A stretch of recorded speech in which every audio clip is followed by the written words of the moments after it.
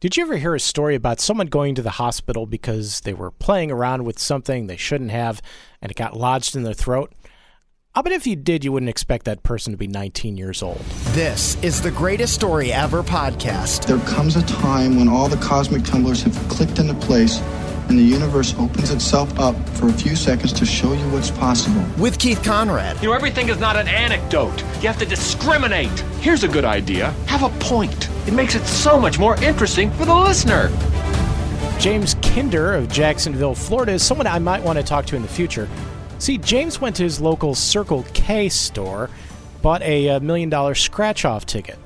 He must do that a lot because rather than actually scratching it off, as one does with scratch-off tickets, he put it on his fireplace and left it there for several weeks. Finally, he noticed it there while he was doing some cleaning around the house and decided to give it a scratch.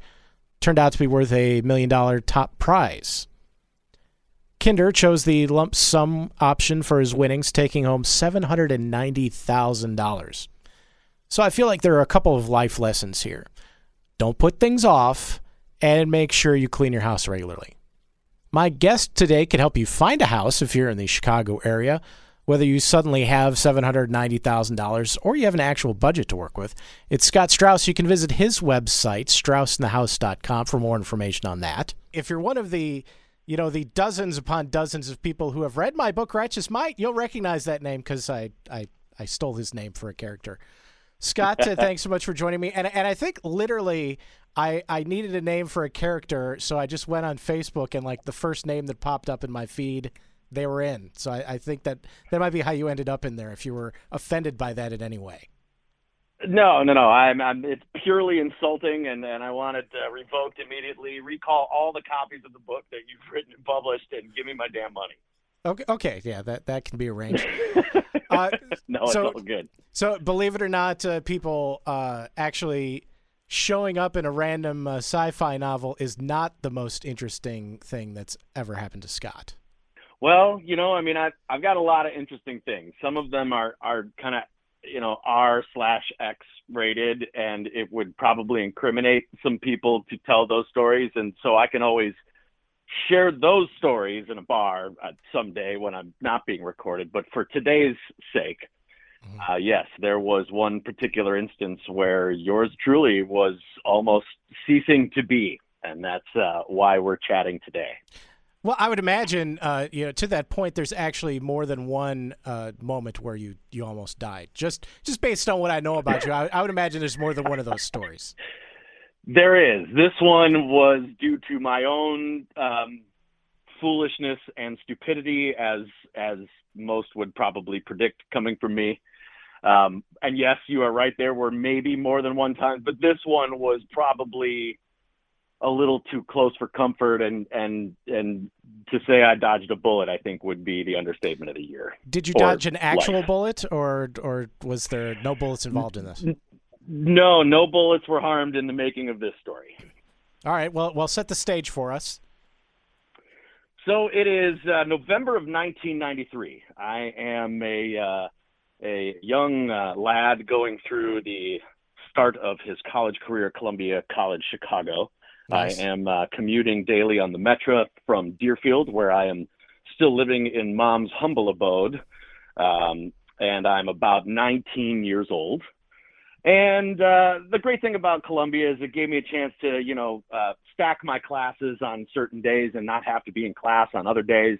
Mm-hmm. And I specifically recall for many years I was leaving my Mondays and Fridays free, giving myself a half day on Wednesdays, and then literally just going 9 to 9 on Tuesdays and Thursdays. Anyway, this was a Monday, and it was a little bit later in the afternoon. At the time, my mom worked a job where she was traditionally getting off at about 4 o'clock. I had been doing a whole lot of nothing that day, and was sitting around in the kitchen area reading the Sunday sports section because why would I not, right? I mean, back when newspapers were actually cool and people actually read them. Yeah. So while I'm reading said newspaper, I am enjoying a fine product called a push pop. And I don't know if you are familiar with how a push pop is made, Perhaps you'll have a link to a picture for our fine feathered friends who might be listening. But a push pop is a lollipop that is in a tube, and the base of said tube goes up and down, which allows you to give yourself more or less lollipop if needed. See now, I'm not sure that I've ever actually had a push pop, because even when you said push pop, I'm thinking of like an ice cream thing, because I know those exist too. Same concept. Concept here, except it is a lollipop center, and the base at the bottom pushes the lollipop up instead of ice cream. You're thinking of those orange sherbet push pops. Exactly, yeah. Yeah, same exact concept, except the inside of this thing has the base where the lollipop is almost adhered to when it is being produced. It's about 3/4 of an inch wide at the base, circular, and it's about maybe a 1/2 inch tall. And then it's got a little peg that pushes out from the upper side on the inside where the lollipop adheres to. And that's pretty much the base that controls whether the push pop goes up and down. Anyway, so I'm reading my sports section and I'm going through my stuff, and I'm, reading about how much the Bears suck, and, how much the Bears Cubs sucked are back going to have then? to wait to win a World Series. Yeah. Imagine that. And how many more years it was going to take before the Cubs won a World Series. Typical, fodder for Chicago sports. And I'm enjoying my push pop, and I'm getting down to the base of the push pop where the candy is kind of around that little peg that sticks up. And I, of course, work that problem out. It's my biggest problem for the day. And I realized that the base of the push pop's kind of fun. I'm sitting there reading the sports section, and, when I accidentally inhaled, the little push pop would come up. And when I would blow it down, the base would go back down. And it was like a little toy. And I'm just not even thinking much of it. And I'm taking that base up and down in the push pop while I'm reading the paper. And wouldn't you know it, on one of my inhales, the base comes completely loose from the push pop and immediately ejects itself into my throat. Oh, wow. And so I panic, for lack of a better way to describe it, like pretty much anybody would. I ran myself to the bathroom to try to either get it to go down or bring it back up, whichever my body decided it was going to try to do. And I tried to do both, and for whatever reason, it felt like it wasn't going anywhere. It wasn't blocking my airway, so I was still alive, and I was still breathing. And I, albeit panicked as hell and not sure what to do, there I was on the floor of the bathroom, gripping the toilet, wondering if that might be where I die. Well, I mean, you could breathe, so that's a good sign. I could breathe. It wasn't a full breathe, but it was enough to where I wasn't any more panicked than I already was. So yes, I could still breathe. At that time, it was about right around when Mom was getting off of work, and she was about to run some errands. And this is the weirdest part about the story, is to this day, she doesn't know how to explain it. She just felt like she needed to stop at home first. Oh, wow. And I wasn't in the bathroom for 5 minutes when my mom walked through the door. And immediately,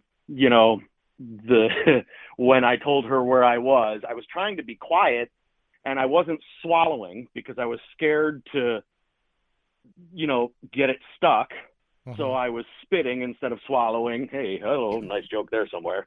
And then I was also not raising my voice because I didn't want any abnormalities in my body to put me in a weird predicament real fast. I didn't know what was going on, So immediately Mom throws me in the car, and we're off to Highland Park Hospital, which is the closest hospital to where I was born.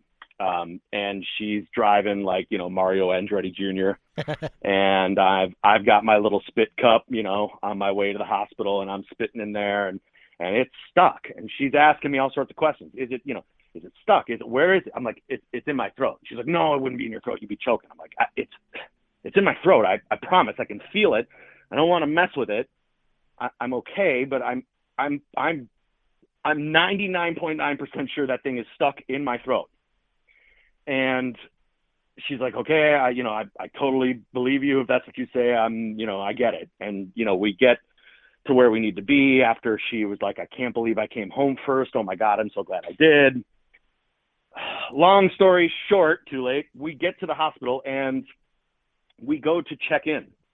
And the emergency room nurse, sees us walk in. What's your emergency? And my mom looks at me and I say, I have an object currently stuck in my throat. And I'm scared that at any shift in time, it's going to block my airway and I'm a dead man. First of all, I would imagine that that's probably something that they run into a lot in the emergency room, but probably not with a 19-year-old. Well, not only not with a 19-year-old, but also probably with different results. If someone is asphyxiating on a, object of some kind, they're probably not coming in to tell their story. True. They're probably coming in, out cold, getting rushed in on a gurney. There could be a million different ways this scenario goes. A choking victim doesn't just walk in calmly to tell everybody what's going on. Mm-hmm. And so I speak to the lady behind the desk and I said, I have an object, there's a problem. It's an emergency. And she's like, oh, honey, if you had an object in your throat right now, we would know. You're probably just feeling like a phantom from when it passed. It's probably slid down your throat. You're okay, but we'll check you out. And I calmly said, because I don't want to make myself antsy or do anything to myself to make this thing worse. I was like, ma'am, you're mistaken. It is absolutely 100% in my throat. I can feel it, and it's not a phantom thing. It's there. It hasn't passed. It is lodged in my throat in a manner that it needs to be removed. And she says, okay, I doubt it, but we'll go ahead and, we'll have you take a seat and we'll start to figure this thing out. And at this point, I could tell she didn't think I was for real. She didn't think that I was accurate in the way I was describing what was happening. And I didn't want to scream. I wanted to scream, but I didn't want to start choking because I'm screaming at this bimbo who's not listening to me. So I look to my right and there is a gigantic dictionary-sized yellow pages sitting on the counter. And it's not one of those little, white page residential. It is the thick Mama Jama North Shore. The whole damn thing is in one big book sitting right there on the counter. And I stand up from the chair.